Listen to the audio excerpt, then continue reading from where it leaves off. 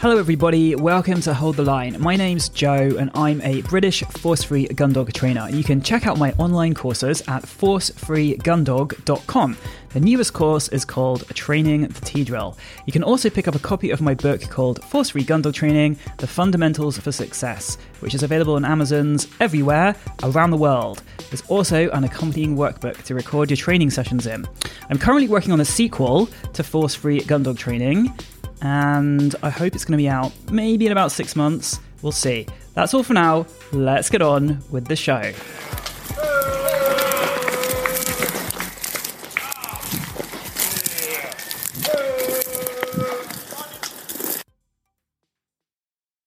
Train your gun dog without force or fear.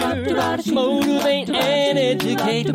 Hold the line is here. Prevention, repetition, generalization, motivation. Hold the line. Oh yeah. Hello everybody, it's me, it's Joe, back again for another episode of Hold the Line.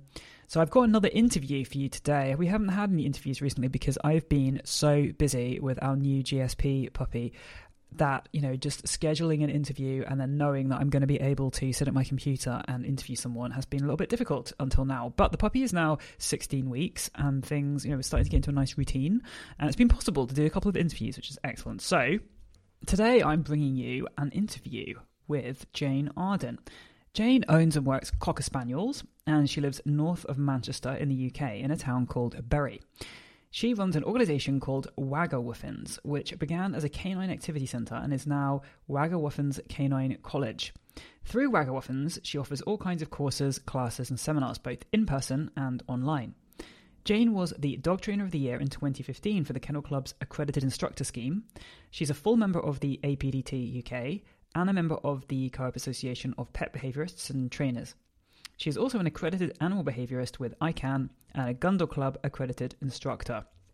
Jane takes great interest in what she calls impulse control, which I think is useful for everyone who owns a dog, really, but is especially useful for owners of gun dogs, obviously. In 2020, her book called Mission Control was published, and you can pick up a copy from Amazon.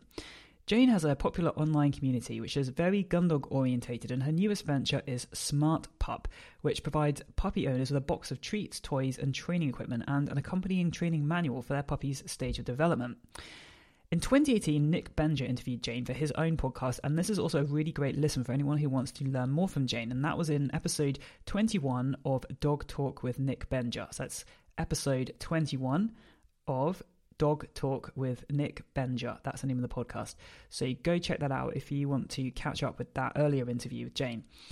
Before we get into this interview, I should also just say that Jane at several moments in the interview mentions going to see, quote-unquote, Helen for training purposes, or talking to, quote-unquote, Helen. By this, she means Helen Phillips, author of Clicker Gun Dog, but I just didn't want to interrupt her to clarify that in the interviews because she was kind of in the flow of explaining something, but I just thought I'd point it out here before we get started. Anyway, without further ado, let's get on with it. Hold the line. I just want to sort of jump right in. I have to also say that I have listened or actually re-listened to Nick Benja's interview of you in 2018 on his podcast. So that was quite interesting because that was like a couple of years ago, and I thought, well, I want to catch up with Jane on a few of the things that she's talked about there. So basically one of the things that I learned from that podcast, which I didn't know about, is that you kind of have a background in showing originally. Is that true? Yeah. So I got my first Leonberger in 1996 and decided to have a go at dog showing.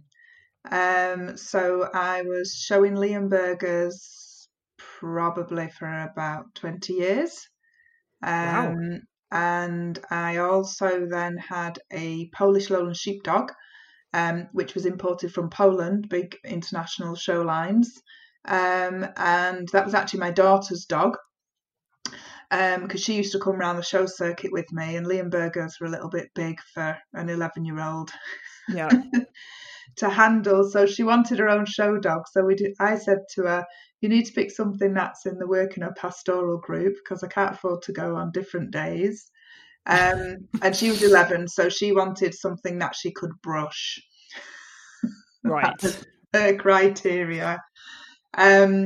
So we went for the Polish Lowland Sheepdog because they're a rare breed, so the class numbers were quite small. I think when you're a little kid, she was statistically more likely to do well in a small numerical breed.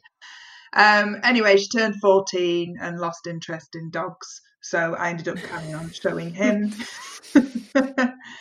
And we made him up to a show champion, and then I retired him, I think when he was about 8 years old. And then I stopped. So, yeah. But when you went into spaniels, as it were, that you didn't go with a sort of showbred spaniel, you went for a working cocker, is that right? And if so, why? So I was doing a lot of behaviour work at the time, and we have a local dog puppy superstore in Manchester, which sells puppy found puppies. And I was doing a lot of behaviour work, and I was seeing a lot of resource guarding cockers, mostly from puppy farm lines, but also show lines, and quite a bit of aggression. And although I was kind of falling in love with working cockers, I wasn't falling in love with show cockers so much. And again, you know yourself, you always see the worst in most breeds, don't you, when you're a trainer and behaviourist? Yeah. So I'd had a few working cockers in class, and I really, really liked them. And after trying to motivate Leonbergers for 20 years, I decided to accept my breed limitations and get something with a little bit of oomph about it. So that was why I went down the working cocker route. And I also made the mistake of deciding to get one with a big red pedigree full of field trial champions, because then I knew it definitely wouldn't have any show cocker in it. So I went from Leonbergers to this red hot trialing type cocker spaniel. Did you not feel that you're sort of leaving behind leaving behind confirmation, because you wouldn't be able to show your working cocker, that you were leaving behind something that you'd done for, 20 years, you said, and that it was kind of a whole new undertaking to go into? Yeah, I mean, I'd kind of stopped showing Snoopy quite kind of around kind of that time, and I'd kind of lost interest in the show scene anyway. And because I owned Snoopy in partnership, what I had decided was that I kind of owed it to Terry to at least make him up to a champion, because she'd kind of let us have him, and obviously he was bought to be shown. So I really continued for the last couple of years showing is really just to make Snoopy up. So I had kind of lost a little bit of interest. Secretly, I think I do miss it sometimes. But I think with all dog sports, it's rather controversial, and I do believe that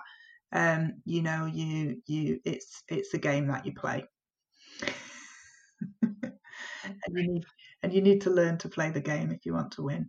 So you got your working cocker, your first working cocker, with this field trial pedigree, and what happened then?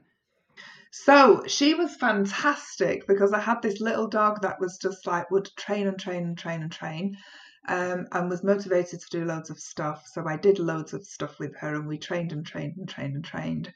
And actually, she was really good. I had 100% recall off her. I had loads of focus. She was just absolutely fantastic. Everything that I'd expected.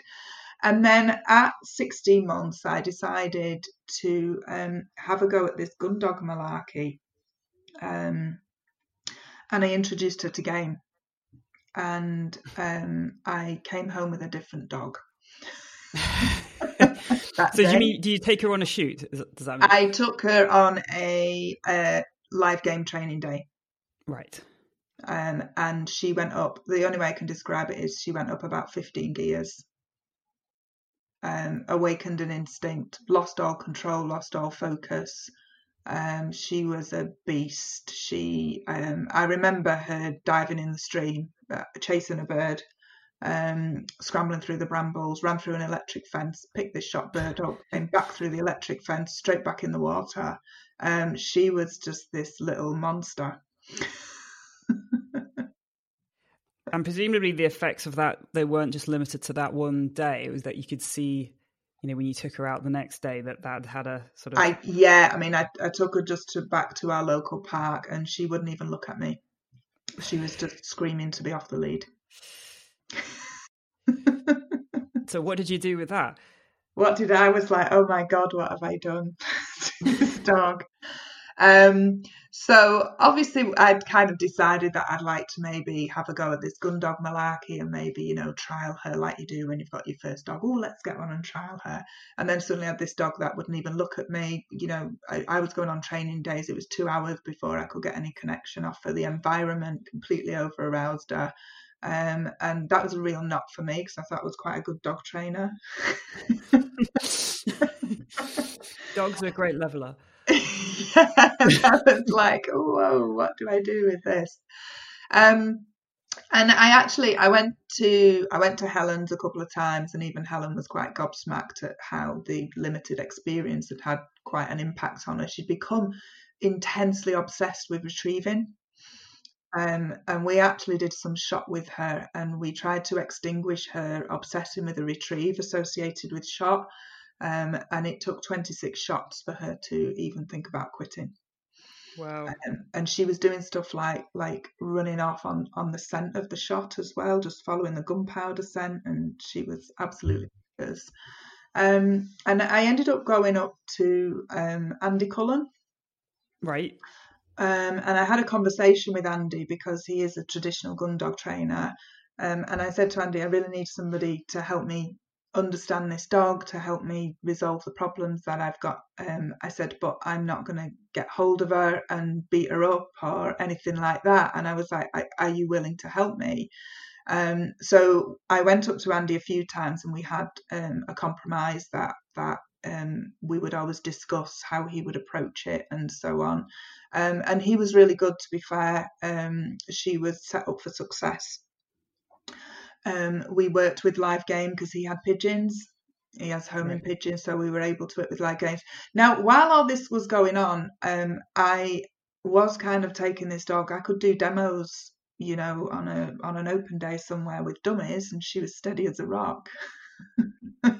So it's just on game. It was just, if it had a heartbeat and fur or feather, that I would just lose complete control of her. So what was great was Andy had a courtyard, an enclosed courtyard, so he could release the pigeons and they could fly out of the courtyard, so she couldn't get them. So the setup was brilliant, and that was one of the reasons I went to Andy, because we had the kind of live game opportunity for training, which was where my massive problem was. And she improved loads. Did loads and loads. I had to go right back to basics with her, really, really make sure that my foundations were solid, because what I did learn is that they weren't that solid. So we had to go right back to basics with her. And then we ended up, what I actually did with her, because it was the chase and the retrieving that she was obsessed about, is we completely took the retrieve out of the equation. And we channeled her back into hunting, so she would hunt, flush, hunt. So we created a new pattern. Instead of hunt, flush, stop, retrieve, it was just hunt, flush, stop, hunt. Right. So was she kind of, before that, she was anticipating the retrieve, so she wasn't steady. She was like just running in as soon as the... Yeah, and if there was somebody on a field with a gun, she would just stare at them. Right. Yeah, and she hadn't actually made, what was interesting was she hadn't made the connection that the birds were in the ground at all, so she wouldn't even hunt. She was just visually obsessed with watching the sky. Oh, right. That's interesting.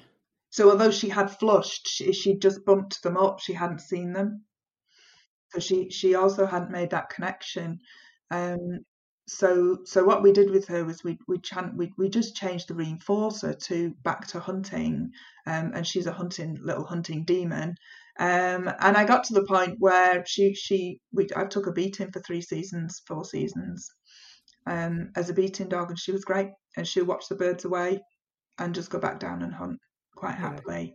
Initially, she was always a challenge on open ground, but when we worked in wood and the birds flew out of the wood and the shot occurred away from the wood on fields, she was really, really good. So actually taking her beating and continuing working with that process and giving her lots of fresh scent to work to go back and hunt on, really, really improved. So that was a huge learning curve for me. Right. She still keeps me on my toes. She's a very, very, very independent dog when she's hunting. And I always say to people, you know, is she stopping on the stop whistle? I go, no, she's just stopping because she chooses to. How old is she now then? She is 10. All right. She is still wild.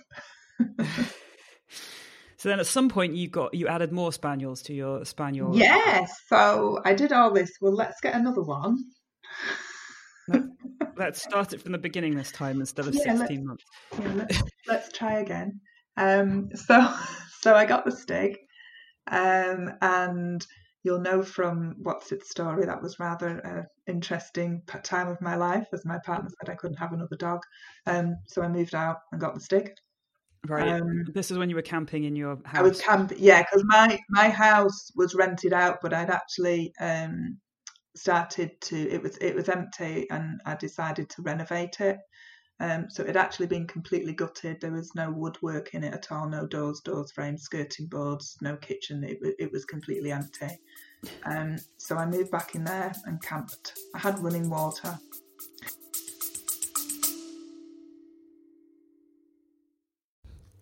Okay, folks, it's time for a whistle pause. A whistle pause is when there would usually be an advert from a sponsor. But I don't have a sponsor, so instead I'm going to play you a tune on my trusty Acme 212.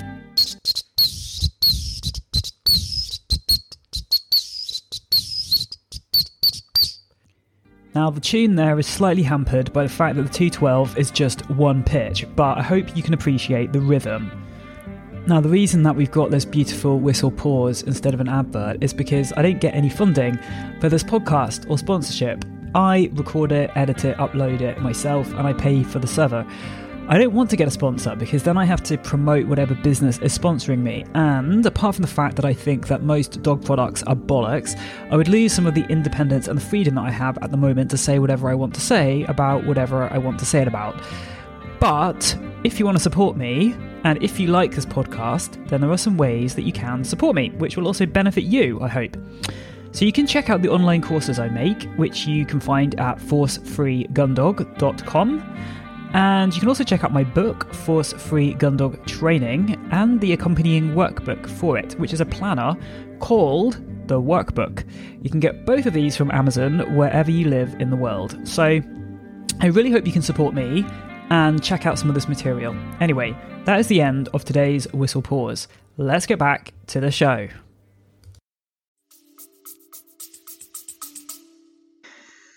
I guess the good thing is there's not much for a puppy to destroy if the house is kind of... No, there wasn't. And it was a good bonding session as we were all sleeping in the kitchen together. Yeah. I decided to get the Stig. He kind of came along. What had actually happened was I'd actually mated Pickles to a dog and she didn't get pregnant, and I was hoping to have a puppy. And then I was kind of like, oh, I was really going to have another puppy, but I haven't. So I ended up getting Stig instead. And Stig he's field trial winner, field trial champion bred. He's very different to Pickles. He's definitely easier. He's definitely much more level-headed. He's still got the drive. He's more kind of, I would say, soft. In comparison to Pickles, he's quite happy to work with you as a team. And kind of, be part of a team, where Pickles was kind of like, you stay there, you're slowing me down. And do you think part of the reason that he's easier is that you started things from the very beginning when he was a little puppy, or do you think that's just his nature and his genetics? I think it's his nature and genetics. He's definitely a different personality. I do think bitches and dogs are different as well. I do find definitely my bitches are more hardcore hunting than my boys are. And he Yeah, he was just lovely to train, very nice. The big mistake I made with him was because I wanted to manage arousal, because arousal was the big problem with Pickles. Um, and she would really just lose the plot and there would be no coming back from it. I've had plenty of screaming incidents with her. I remember Helen coming up and doing some cat stuff at Wagglewuffins, and when we'd finished the training day, I said to Helen, "Will you come and have a look at this?" And we actually set the Bolting Rabbit up connected it to the wall in the training centre, and I released the Bolting Rabbit, and Pickles was screaming on the end of the lead. Like just screaming, and Helen said, "Take her out into reception." So we took her out into reception, we closed the doors to the training area, and Helen said, "Take a lead off." I took a lead off and she was just like flinging herself at the door and still screaming, and Helen just said, "You've got your work cut out there, haven't you?" And off she went. And I remember the day I managed to get auto sits to the Bolting Rabbit. It was quite an amazing experience for me because of how bad she was. So I did what I did with Stig was I did a lot of managing his arousal levels and keeping him cool, calm and settled. So the first time we went on a shoot, I took him on Beta's day, and I just said, I'll just bring one of my young dogs with me because I'm not very good shot. So what I actually did with him was we just did heel work and we hunted behind the beating line, so all the birds had been moved on. So we did some connection stuff behind the beating line in the wood, and then what we did was I just worked on settle between drives. And he was fantastic. So he was a dog that you could take on a shoot, and he was absolutely just lovely because he managed his arousal so well. But then I came across the problem that when there was heavy cover and he knew there was birds in it, he wouldn't get in because it was going to hurt. Unlike Pickles, who went through the electric fences and didn't care. I now had this dog who was stood squeaking on the outside of the cover, so I actually created noise. As a consequence, I always say to people, you never make the same mistakes. You just make different ones. Yeah. So that was a huge learning curve. So then I ended up with a dog who was potentially noisy, which we've worked through. He's got his working gun dog certificate on game, so the majority of the time he's fine. But we do have the odd squeak here and there. That does happen. But I don't know whether the majority of cockers have the odd squeak here and there. And will you get into cover now, or how did you? He'll just. What I had to do was just let the arousal go up, just build up the arousal. But what was nice is we had a lot of foundation control that we were able to maintain as we increased arousal. So that for me was really interesting because when people often talk in a pet dog context, it's about how do we calm the dog. Everyone's like, how do I calm the dog? How do I teach the settle? And the huge learning curve for me was actually for a working dog, you need controlled arousal, control while in arousal, as opposed to a calm dog. Yeah, so arousal is always a positive, necessary thing rather than something that you don't want to have any of. Yes, yeah. So then I bred Pickles to a field trial winning dog, and I kept Mia, her daughter, who is just as wild as she is. But she's definitely softer and likes to be with you. There's definitely the team aspect to Mia. But we did a lot of connection stuff very, very early on. And she's very high. She's a fabulous hunting dog. When she goes on the shoot, they always say Mia finds all the birds. And with Pickles, how did you go from a dog which was like screaming to get into the room where the Bolting Rabbit was to a dog which would do the auto sit to the Bolting Rabbit? Do you want to talk about how you went through that process? So really, I started with just the Bolting Rabbit being on the floor. Still, yeah. just dead on the floor, lay there. Yeah.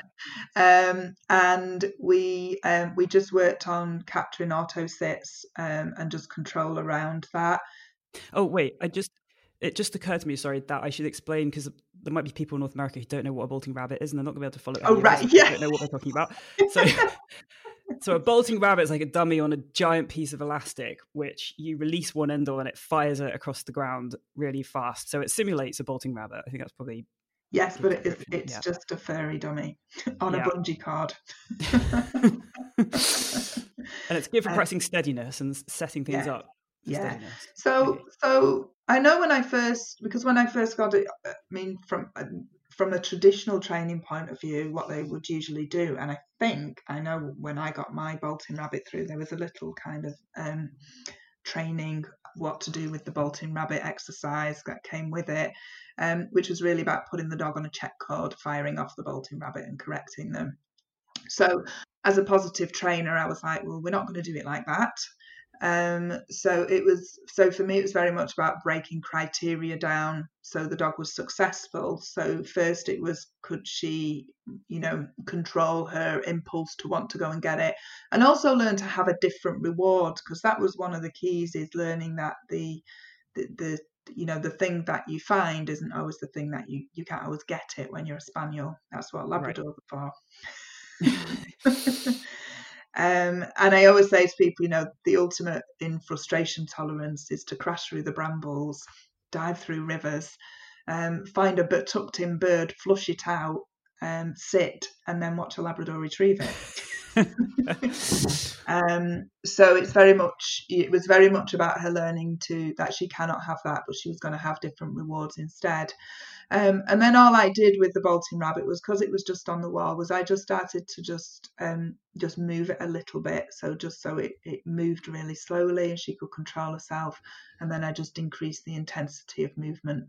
So did you not extend the elastic so far then? Because that makes it go faster, doesn't it? Yeah, so all I did was I just pulled it so it was just literally to its kind of normal length, and just put, just like an inch of extra pull on it, so it just moved a little bit. And when I let go, and then I just pulled it out further and further as long as she was successful, and then to the point that we could do it and she could offer an auto sit.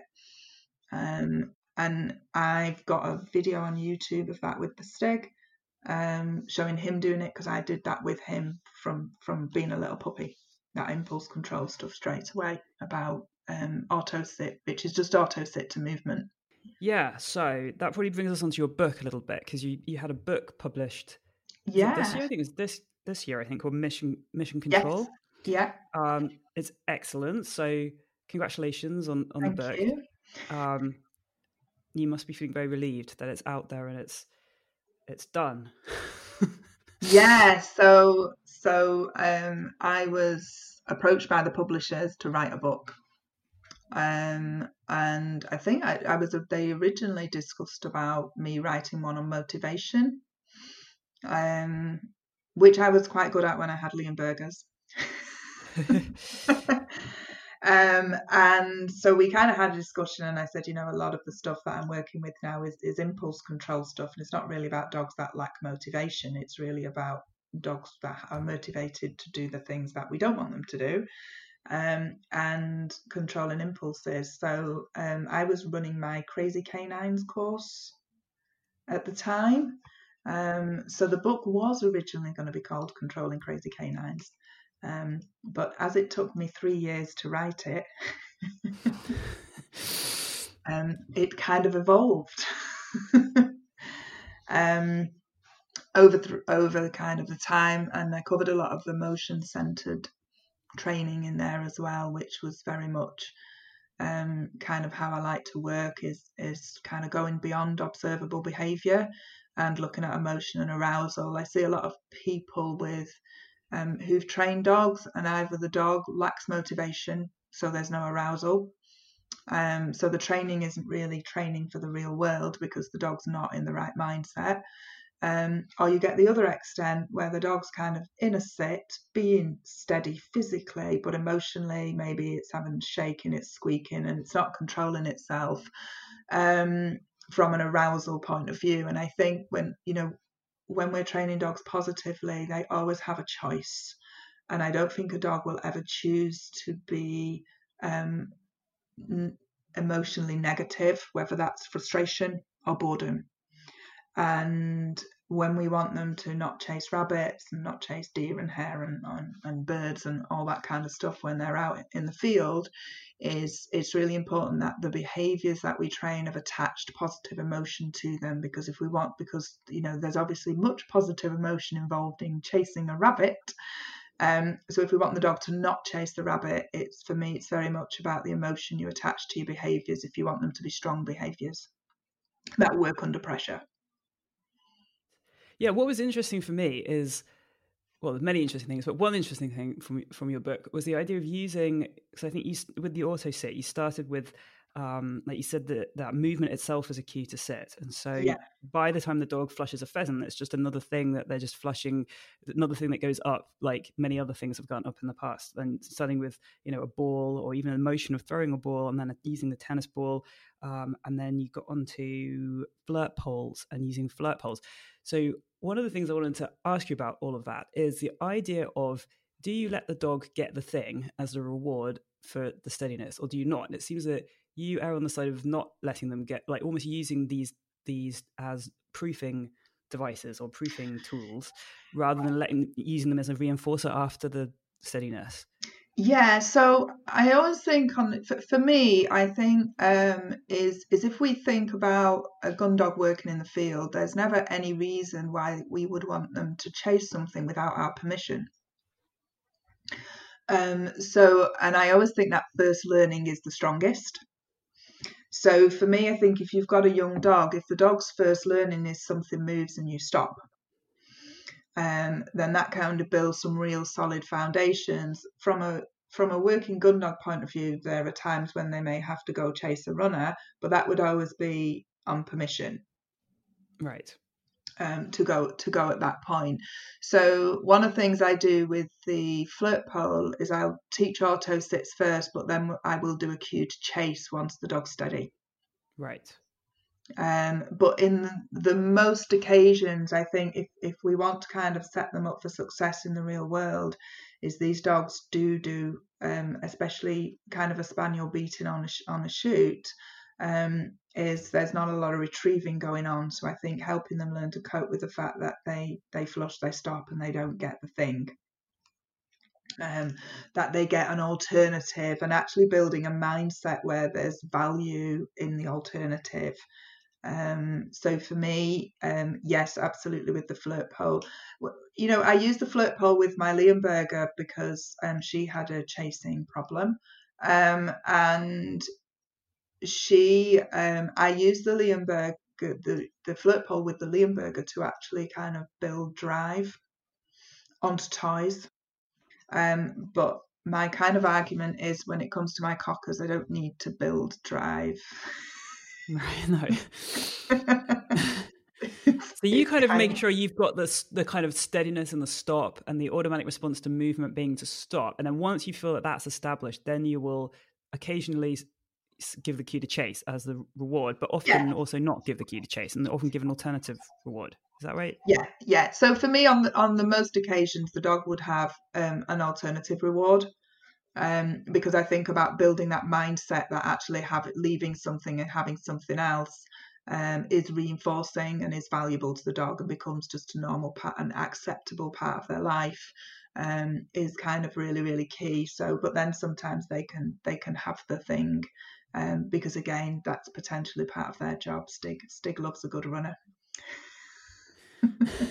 And with the alternative reward, would that be a ball that you're throwing, like something that they can chase, or would you deliver food, for example, or something, so you're staying away from? Yeah, so I would always mix it up with kind of food and toys, sometimes environmental reinforcer. So again, one of the things with a young dog is, the first time they usually flush something, it usually does startle them, so you get a little window of opportunity. And what I will often do at that point then is when they stop is I'll kind of just go, good. And then they go, what did I do? I've just had a verbal marker. And then I'll encourage them down on the fresh scent. So one of the things I would never expect is a young, inexperienced dog who doesn't have good impulse control to be able to do a sit stay after it's just flushed something. So I would give them a movement reinforcer because I know that their body's probably just prepared itself for action on the flush. So asking a young and experienced dog to then do stillness when, you know, its muscles are ready for action and everything about the dog is ready for action. So I'll give them an action reinforcer, and that might be either catching treats off me or going down and just hunting on the fresh scent, because the fresh scent just keeps them nice and tight as well. So they still get that sort of, they get an alternative place to direct that kind of, I want to chase something urge. Yeah, so it's I kind of like to look at it in its kind of simplicity as drive to move or drive to be still. For you, it's like moving between different states of stillness and action Yeah, and yeah, trying to be in control over helping the dog move between those states. yeah. I can see that in spaniels. They're very sort of still, and then they move, and then they're still, and then they move. They have that quality. And I think, you know, I always say to people, you know, that they're kind of designed to go 300 miles an hour, stop, 300 miles an hour, stop. And I think it's that's a very easy thing to achieve because it's kind of part of their genetics.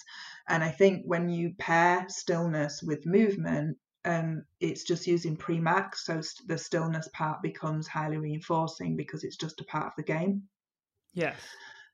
So I like to pair stillness with movement to kind of build up that kind of those sequences, because that is kind of part of the job that they do. And I also think that, especially, you know, the kind of real hot, zippy little spaniels, is I think that's why they find heel work so challenging as well, because I don't think they're designed to move slowly.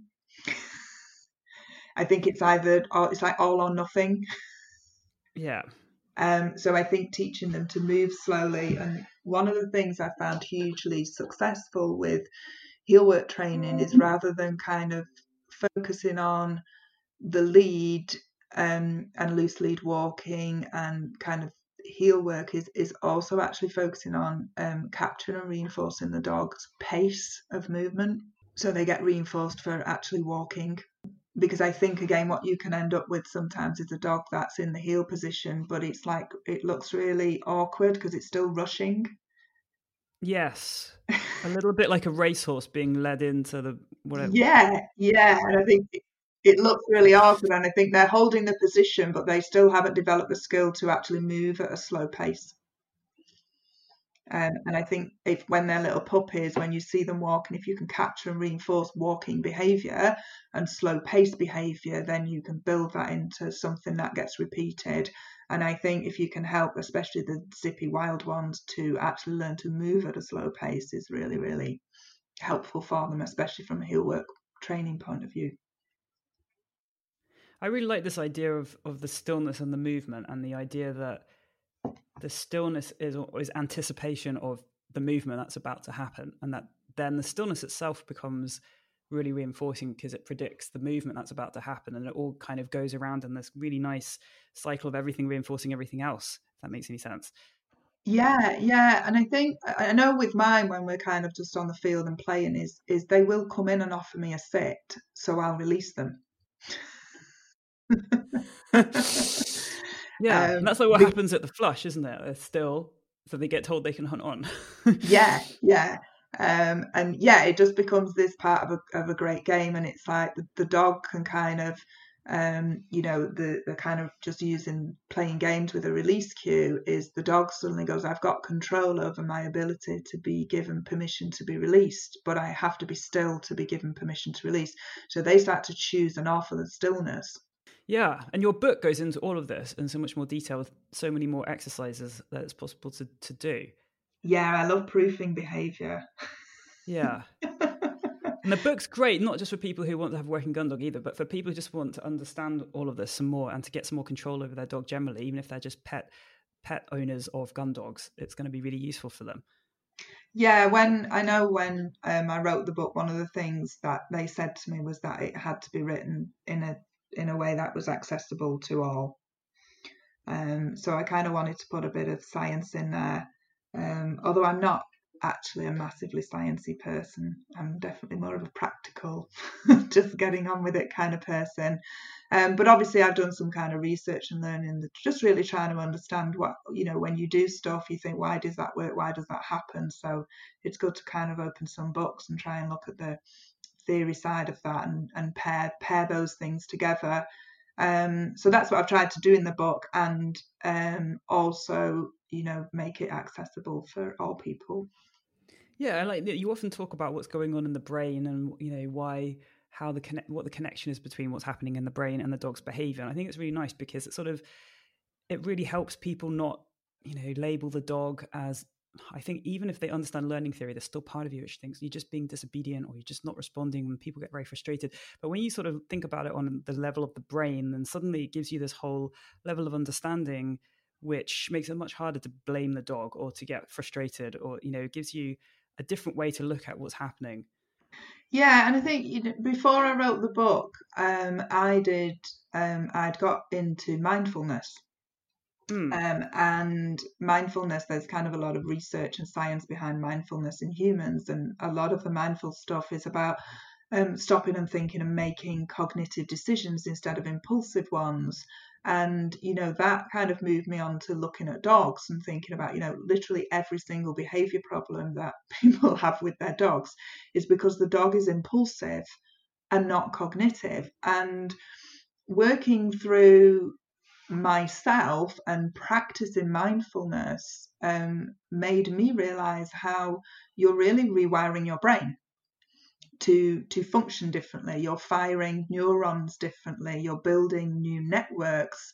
And I would say from my experience, it takes a good 2 years for you to be able to start to do that without too much kind of thought process and concentration and focus on your ability to do that when it starts to become natural.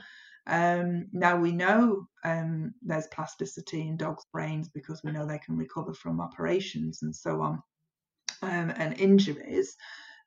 So I was like, really, when we're training our dogs, it's not just about behavior. We're doing the same thing. We're actually asking them to rewire their brain and asking them to be more cognitive and use their prefrontal cortex rather than their limbic system and just be impulsive and reactive to their instincts. So it's an equivalent of mindfulness for dogs. Yeah, so because I did a course on mindfulness for dogs, and it was very much about helping people understand, and obviously part of the book incorporates the kind of science around that. Is really, I say to people, it's not just about learning a behavior and then following an instruction. For me, I think it goes way beyond that, and I think it's about the dog developing skills to control its impulses. So I always say it's skills, not behavior.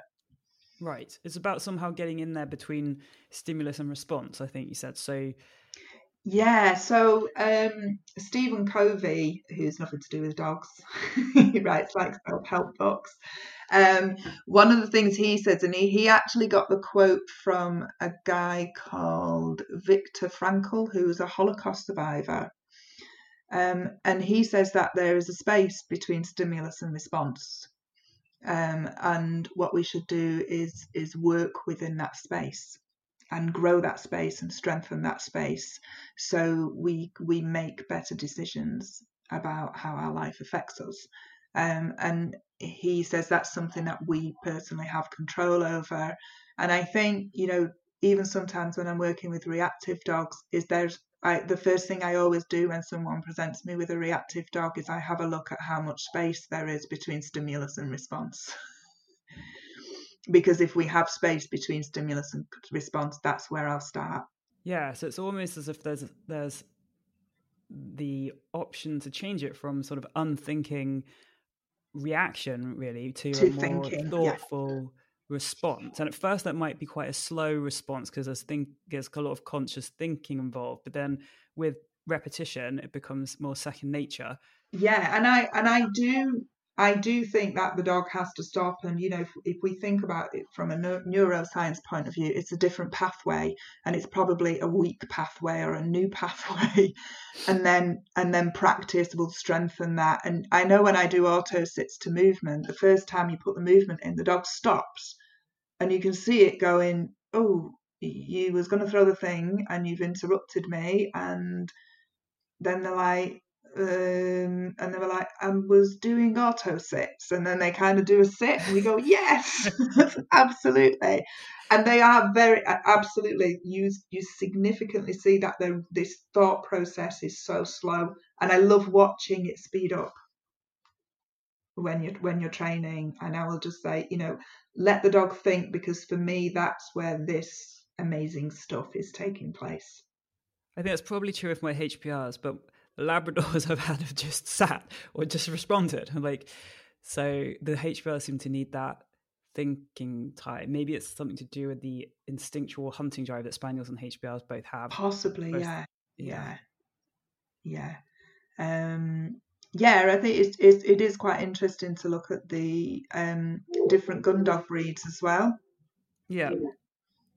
One of the things I noticed, we did some self-control around food with the dogs, and one of the things that was really interesting was it was just really that the dog had to wait for 5 seconds with a piece of food in front of its face, and we would present food repetitively, and the dog had to keep still and wait for the food to be delivered. So real simple exercise.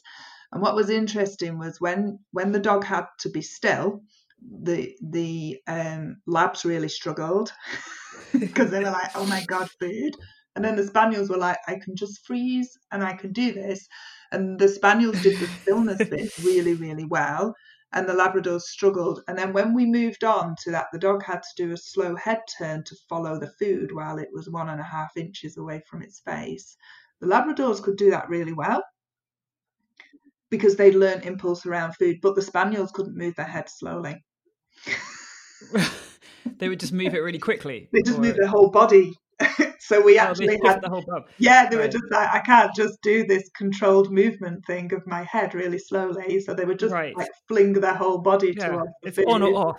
I have to move completely or not move. And so we had to start with eye movement to slow the head down. That was really interesting as well, just to see how different, like from an impulse control point of view, how it impacts them. Yeah, it's really interesting. Yeah, I mean, one of the things that I often think about is with HPRs, we've got the whole pointing element of things as well, which just makes the whole, like when I talk about flirt poles and the chuck it thing and the response to movement and that sort of thing, it seems easier or more straightforward, at least for Spaniels, because they don't have this whole other part of things which is pointing. I don't know, that makes it extra complicated to work out how to use some of these tools. I think I can imagine. Yeah, like is this am I representing something before the shot which you should be pointing, or am I representing the movement that happens after the shot when it's falling from the sky or whatever, which you should be sitting in response to? So what am I trying to replicate when I use whatever tool it is? And I think that's one of the things I say with people, especially with the flirt poles, is people say, like, what's the right way to use it? And I go, well, that does depend upon the dog in front of you. I think it's a tool that you can use in lots of different ways to support different stuff. Yes. So a lot of the people that I was seeing with the flirt pole had done the whole, if it runs along the ground, you can chase it, but if it flicks up, they do auto sits. So they were obviously coming to me because their dogs were steady on birds, but not on deer and hare. And I was like, yeah, but that's what we taught them. Yeah. And I think that's why there is that question about, do they ever get the thing after they're steady? Because if you did always use a release to the flirt pole as the reinforcer, then eventually the dog's going to discriminate between a real life situation when they are sitting, they are steady, and then the game runs away when you release them. It's not there to be got, and the flirt pole situation when they are. So then you might end up with a sort of flirt pole wise.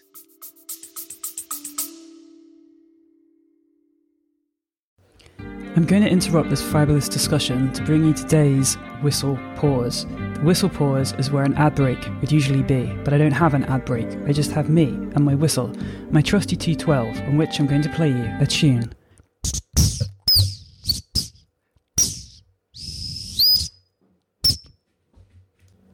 sad thing about my whistle at the moment is that it's dying a little bit, so bits of plastic have broken off. So it will only blow if I blow it really loudly, then a note will come out. Otherwise, it's this kind of whispery, hoarse, airy, breathy noise.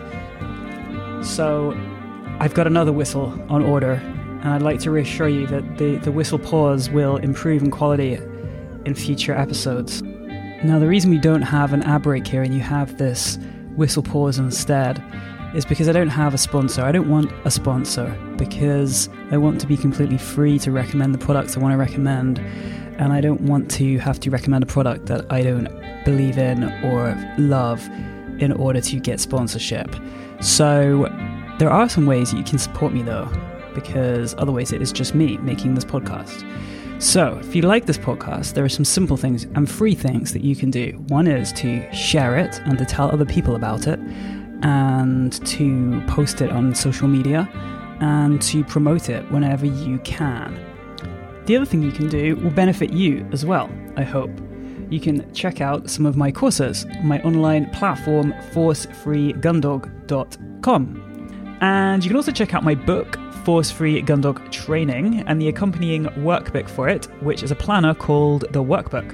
You can get both of these from Amazon, wherever you live. That is the end of today's whistle pause.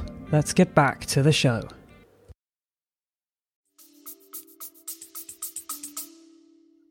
Yeah, and I think that for me, I think that's why for me it's important that the dog is you create this mindset where they're okay with not having the thing they left. Right. I think that's really important, and I think generalized proofing. I always say to people, people say, "Oh, I've got a dog that chases, I'm going to get a flirt pole," and I'm like, well, it's just like if you get a bolting rabbit, your dog will just be steady to the bolting rabbit, or it'll just be steady to the flirt pole. So you need to massively generalize. And I do auto sits to all sorts of stuff, so it is literally just generalized movement. Yeah, and you also sort of take these things out into the field, because in your book you talk about, taking the flirt pole out to the field and sort of having it on the ground, so it's almost disguised to the dog, so it doesn't look like a flirt pole, and then you hunt up the dog, and then how do you manage to do that while also walking with the dog and moving the flirt pole, or do you have an assistant hiding behind a bush? It's much easier with an assistant, but I have a 2-piece horse's lunge whip, which is really quite long. It screws together, and because I hunt my spaniels really close anyway, it enables me to kind of work them up, and I can just pick that up. Like as we get near it, I can just pick the end up and flick it up. So I'll usually plant it out there beforehand. Right. And you can plant the bolting rabbit out there as well. But yeah. So you kind of move from these situations where you're like maybe indoors with something which is obviously not game, and you're just working on like rep after rep after rep. Yeah. And then you're trying to move it into the outdoor environment. And then there's this element of surprise, like the dog not expecting this thing, and you just throw it in when they're hunting away. Yeah. And I think if you've done a lot of that work, is you will get because you've worked on movement and auto set, is you should just get those neurons should just fire, and it gives you time because the animal goes, "Whoa, I'm doing stop." And then, 3 seconds later, they possibly might decide to chase. But I always go, it's that stimulus and response. It gives you some time to play with. I know if a lot of people talk about teaching a chase recall, and I just say, if my dog's like flushed a deer and then immediately ran after it, by the time I'd panicked, my brain had decided how it was going to function. I'd got my whistle in my mouth. They'd probably be in the next county. So they have to almost be able to go, oops, something just moved there, I must turn around and refocus on my handler. Yeah, it's really just again, just giving you that time, and then you can get in there and do something else, reinforcing. Yeah, I mean, I was just thinking you have to be a bit creative sometimes as well with these tools. I was thinking like with my Weimaraner Slate, one of the things that she found really hard, like she would be steady to the shot and the fall, and then if it was something that was not totally dead, but it was like in death throes on the floor, relatively close, that would be the most difficult situation. Like it would be a few meters away, moving. That would be the hardest situation. And so what I did is I got some, these like kids toys which like jiggle around, And they like Yeah. they bump around on the floor, and sometimes they play music, but sometimes you can turn the music off because that's probably not very helpful for simulating a rabbit. And then I would get a rabbit fur, and I would use lots of elastic bands, and I'd tie the the rabbit fur around to this jiggling thing, and then I would just sort of throw that out there sometimes when we were hunting until to simulate I would fire a shot and then throw this out, and so yeah, we worked on it by that. But sometimes I think you have to be a bit creative if you're not going to use traditional methods, because it's all about proofing and gradually increasing the sort of distraction level, the difficulty level of whatever it is that you're proofing against, isn't it? And that's where the skill is. It's almost like an art form. Yeah, it's just finding. I found some like catapult toys on Amazon. I've got screaming monkeys and flying pigs. Which again, yeah, it's just something else bizarre that you can stick into your training. So when the real thing does happen, they do just think it's kind of another crazy thing that you've put in the environment. I remember I always use the example, last summer we were having a barbecue and there was some leftover meat. So I was bringing the food inside on a plate, and as I come into the kitchen, these pieces of kebab meat actually slid off the plate and dropped onto the floor, and Stig literally just auto sat. And then Pickles ran in and ate it. That probably represents the personalities and captures it. And I just remember Stig was like devastated. Thankfully, there was a piece on the plate I could reward him with for doing his auto set. But it was just really interesting because there was it just happened. It was literally just, he didn't think about that at all. It was just that food literally dropped down in front of him and he just sat. And I think for me, that's what you're aiming for is just the environment just creates that different response. Yeah, in your book you mentioned like when you were talking about using the chuck it, and you talked about not just using a tennis ball because it doesn't bounce so well, but using a sponge ball or something. Yeah. Do you literally mean like a I don't know, like a soft foamy ball? Is that what you mean? Yeah, so they do like dog toys that you can buy kind of spongy balls, and they're just a little bit more bouncier than tennis balls. So they're usually like that. They're not like a hard rubber ball, but it's more like a soft rubber. And yeah, so again, I just find with those that they're just a little bit more bouncy and they go a little bit further. And again, with that as well, it's about how you kind of release whatever it is and how it moves as well. So you find that some dogs will be perfectly fine with things that go up in the air. And some dogs will then really struggle with stuff that goes out in the eye line. And also you have to consider the duration of the movement as well. So if a rabbit or deer gets up on an open field, then you've got real duration, visual distraction happening versus something that like pops into a hedge and has disappeared. And I think from a proofing point of view, we have to take that duration into account massively. Because you get a lot of dogs who stop, but then 4 seconds later it's still in their eye line and they're like, I can't. And I usually find that most dogs struggle with stuff that moves within their eye line. So this is like when you're throwing the ball, then you can kind of almost throw it laterally, so it kind of goes and it bounces with like quite long bounces along the ground, so it's simulating that thing running over open ground. Yeah, so what I love about the chuck it stick, because I'm not very good at throwing, neither am I, is things go really far. But yeah, so I'll kind of flick my wrist and send it out. What I love about the chuck it stick is it's great because it can go far, and if you kind of flick it kind of out sideways from your waist height, then it's really kind of in the dog's eye line. And I also think you're kind of looking for, like when you skim stones on the water, that it kind of goes out and bounces along the ground, so you do create that duration. Yeah. As well. I actually find with Stig, the chuck it stick with the spongy ball going out in his eye line is the most challenging thing for him. Is that trying to keep it quite low as well? So you're trying to sort of skim it along the ground really, rather than too high up in the air. Yeah. And he's like, if I do it over my shoulder, he's absolutely fine with that. He can deal with it, no problem.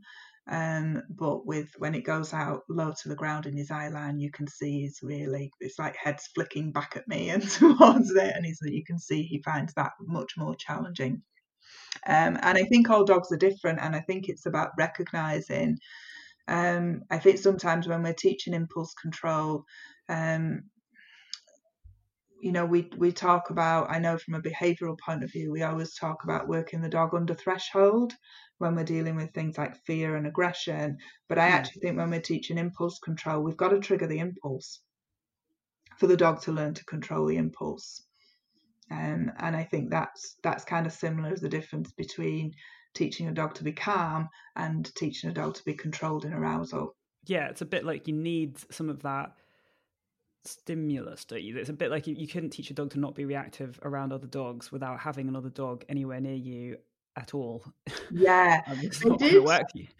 They did. Yeah. They did some research on impulse control in humans, and what they actually done was they done an MRI scan on this lady, and she was like quite an impulsive person. So she was kind of gambling, did lots of shopping. She was in lots of debt because she liked to buy shoes. She'd had a few relationships. She liked to indulge herself in men as well.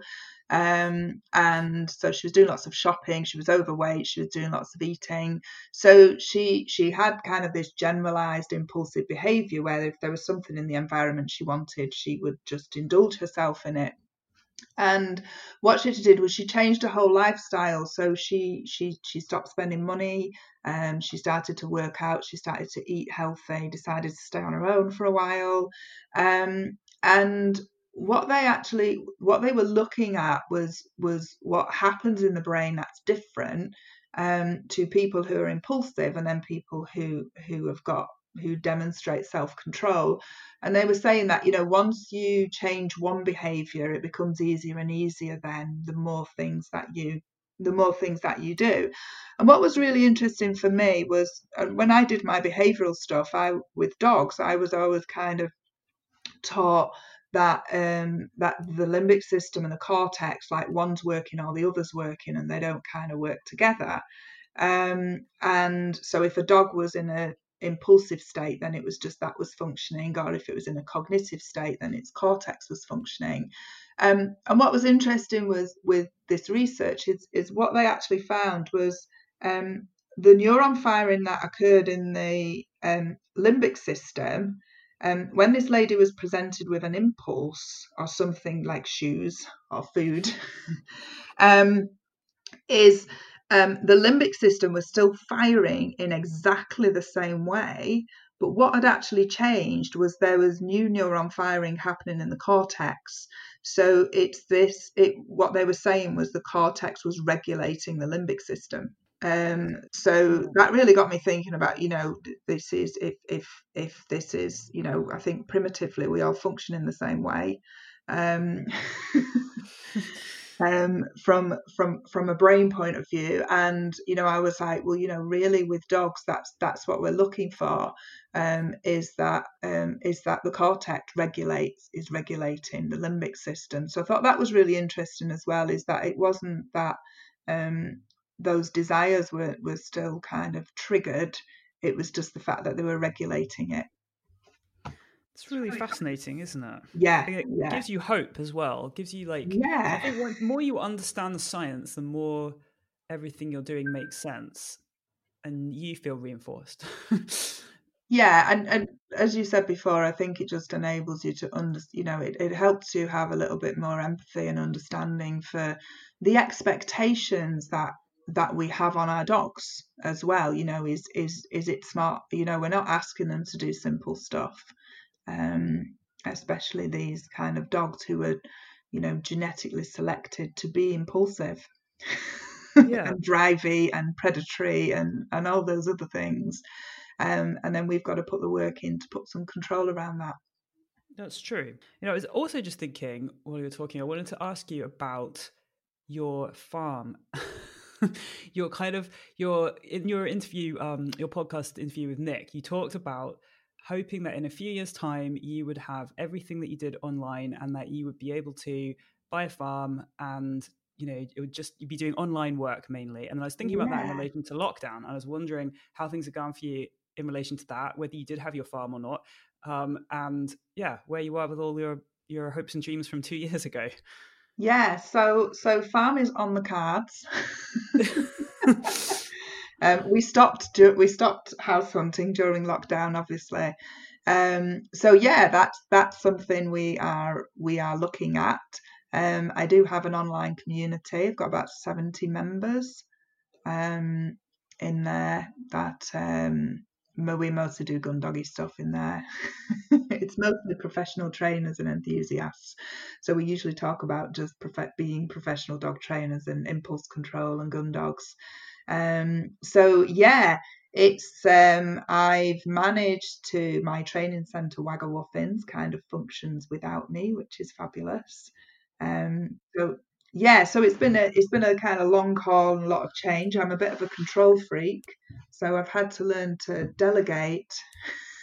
Yeah, I guess we're saying some of this backwards because I should have probably said where you're based. Are you still based? Is it in Bury? Is it north of Manchester? Yeah. So we're still based in Bury. I've got my training centre. So I now have 3 dog trainers that work in there doing all the classes. I do the gun dog class once a week. And yeah, so that all kind of that works. I've got an online portal and system, so that's still growing. I'm just in the process of doing a whole revamp on that. I started it in 2016. It needs a bit of updating. There's a lot of content all over the place, so I'm just reviewing all that at the moment. And yeah, my goal is to look at building on the online stuff a little bit more. I do love that, certainly over lockdown I've learned that I guess that I like the face-to-face more than I thought I did. Right, so you felt a bit isolated and... Yeah, I think it was quite challenging online. I think the interesting learning curve for me was for most of my customers. They're mostly enthusiasts. They're really into dog training. They've already got a substantial amount of knowledge and experience. And they're really lovely to teach online. And what we found was that the new puppy owners really struggled. I think puppy owners struggle with puppies anyway. But I think supporting them online was challenging in comparison to what we can provide face to face. But you do have your Smart Pup boxes as well. We probably should mention those. Yeah, so that was rather bizarre because that took off brilliantly during lockdown. During lockdown, yeah. I was like, this virus was nothing to do with me. And the launch of my Smart Pup boxes. So we've started that. That's kind of ticking along nicely. Because we ended up having to do all the online stuff, it's kind of taken up a bit of my time with Smart Pup. We've got there's a lot of trainers and behaviourists have signed up to it. So Smart Pup is like is it monthly people will get sent a box which matches their puppy's stage of development, and in the box is there's toy and treats and just some goodies, and there's also a booklet about training and things to work on that month. Is that right? Have I got that right? So I kind of devised a whole 12-month program. So it starts at 8 weeks and works through till your puppy is 12 months old. So it's really supporting new puppy owners for the first year of the puppy's life. Right. And in the box they have there's a training booklet. It's about 26 pages. They also have a training planner and stickers and anything they need for training that month. So any equipment, any toys, training aids, is all in the box. So the idea is it's just delivered to your door. You've not got to go out and buy dog treats or toys or equipment. It's just there for you to be able to work for. So it's really just making it convenient. I think a lot of people struggle with committing to classes with their busy lives, and also really trying to get people to be aware that puppies need more than 6 weeks puppy class. Yes, for sure. From a training point of view. Yeah, and if people kind of live in rural areas and they're struggling to get classes, it's really just a way of providing support to Right. people. And you ship these only in the UK, so if you've got people listening in from America or Europe, So we're currently just I'm limited from I've had quite a few people ask me who are abroad about it, and I am going to look into, because what I can't do is send the treats through. Right. But I could probably say I can still send the equipment and the booklets and so on. So I am looking at that. We also have a breeder scheme as well. So we've got a few breeders who've signed up to be Smart Pup breeders. They have to meet my 22 criteria as a responsible breeder, which is really early neurological stimulation, health testing, breeding so many times, only having so many breeding bitches, really just it's your generalized responsible dog owner stuff. And what they can do is when they sign up, they get to use our Smart Pup Breeder logo, and they get to purchase month one boxes at a discount, so they can actually send all their new puppies home to their new homes with the month one puppy box, and their puppy owners get a voucher to have a reduced subscription as well if they then want to carry on from month 2 to 10. Wow, that's excellent. And are the Smart Pup boxes also useful for people who want to go on and work their dogs and for gun dogs? But presumably they have to also be useful for all breeds of puppies. They're not too gun dog specific. Is that? Yeah, so a lot of the stuff is clicker training. There's play in there. There's toys. There's some scent work stuff. It's really it is kind of generalized puppy stuff. There it does go through the impulse control stuff. So a lot of the stuff in Mission Control is in Smart Pup as well. So it's a progressive program. So there's loads of impulse control stuff through there. So a lot of the exercises, they're set into kind of categories of self-control, relationship, and obedience, and it all progresses. So you start with puppy auto sits, and then you progress on to auto sit to food bowl, auto sit to gates, and then auto sits to thrown items, drop food off surfaces. So it progresses a lot of the exercises. Same with the heel work training is all progressed. There's lots of we teach the stop whistle in there. So I've had a few trainers who've signed up and gone through the process, and I've gone on to work their dogs. I think one of them has just passed its gun dog grades 1 and 2. Right. That went through the program. So yeah, absolutely. I've had a few behaviourists who've took their new puppies through it as well. Yeah, I really like having a structure. It's really sort of like, even how to train stuff, it's really good to have something written down that says do this and do this, and it just gives you a sense of, it's all, maybe it's splitting for the handler. It's showing you, achievable, realistic goals for this week or this month, rather than feeling overwhelmed by everything you've got to train. Yeah, definitely. A lot of the feedback I've had is it is nice to have that kind of, just to have that structure monthly of stuff to work on.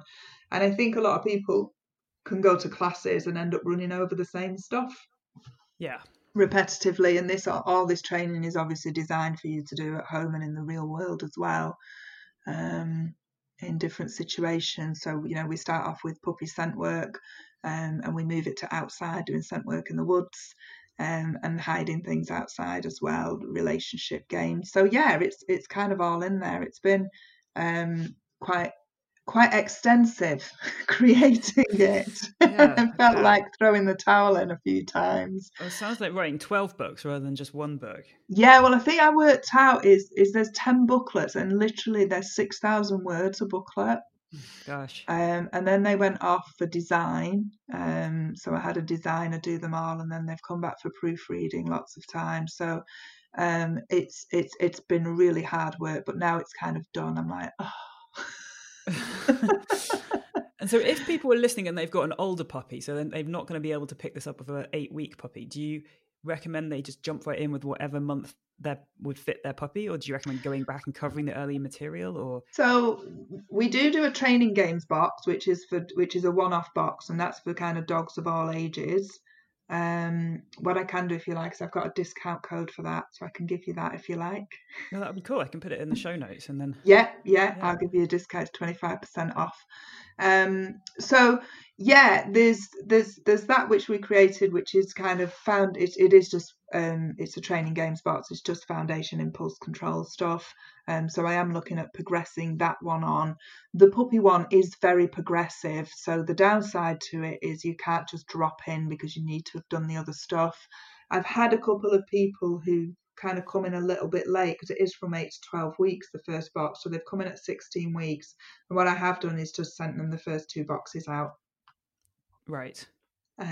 So they can kind of work up and catch up on that. I think if somebody was a trainer or an enthusiast, they could probably realistically maybe drop in at month 2 or month 3. But I think if you hadn't owned a dog before, you would struggle. Well, it's been super amazing talking to you, Jane. I think I should probably let you go now. But just if people want to find out more about you, where do they go? Do you want to give like your website or how people can find you on Facebook or anything like that? So we've got Wagawuffins, www.wagawuffins.com is our website. We're also on Instagram, social media, Facebook and Twitter as well, all under Wagawuffins, and also Smart Pup is on Instagram and Facebook as well. Right. And Smart Pup also has its own website, isn't it? It's smartpup.com. Oh yes, so it's www.smartpupbox.com. There is a link from the Wagawuffins site through to there as well. So thank you, Jane, for your time. It's been super duper talking to you today. Thank you. Thanks for having me.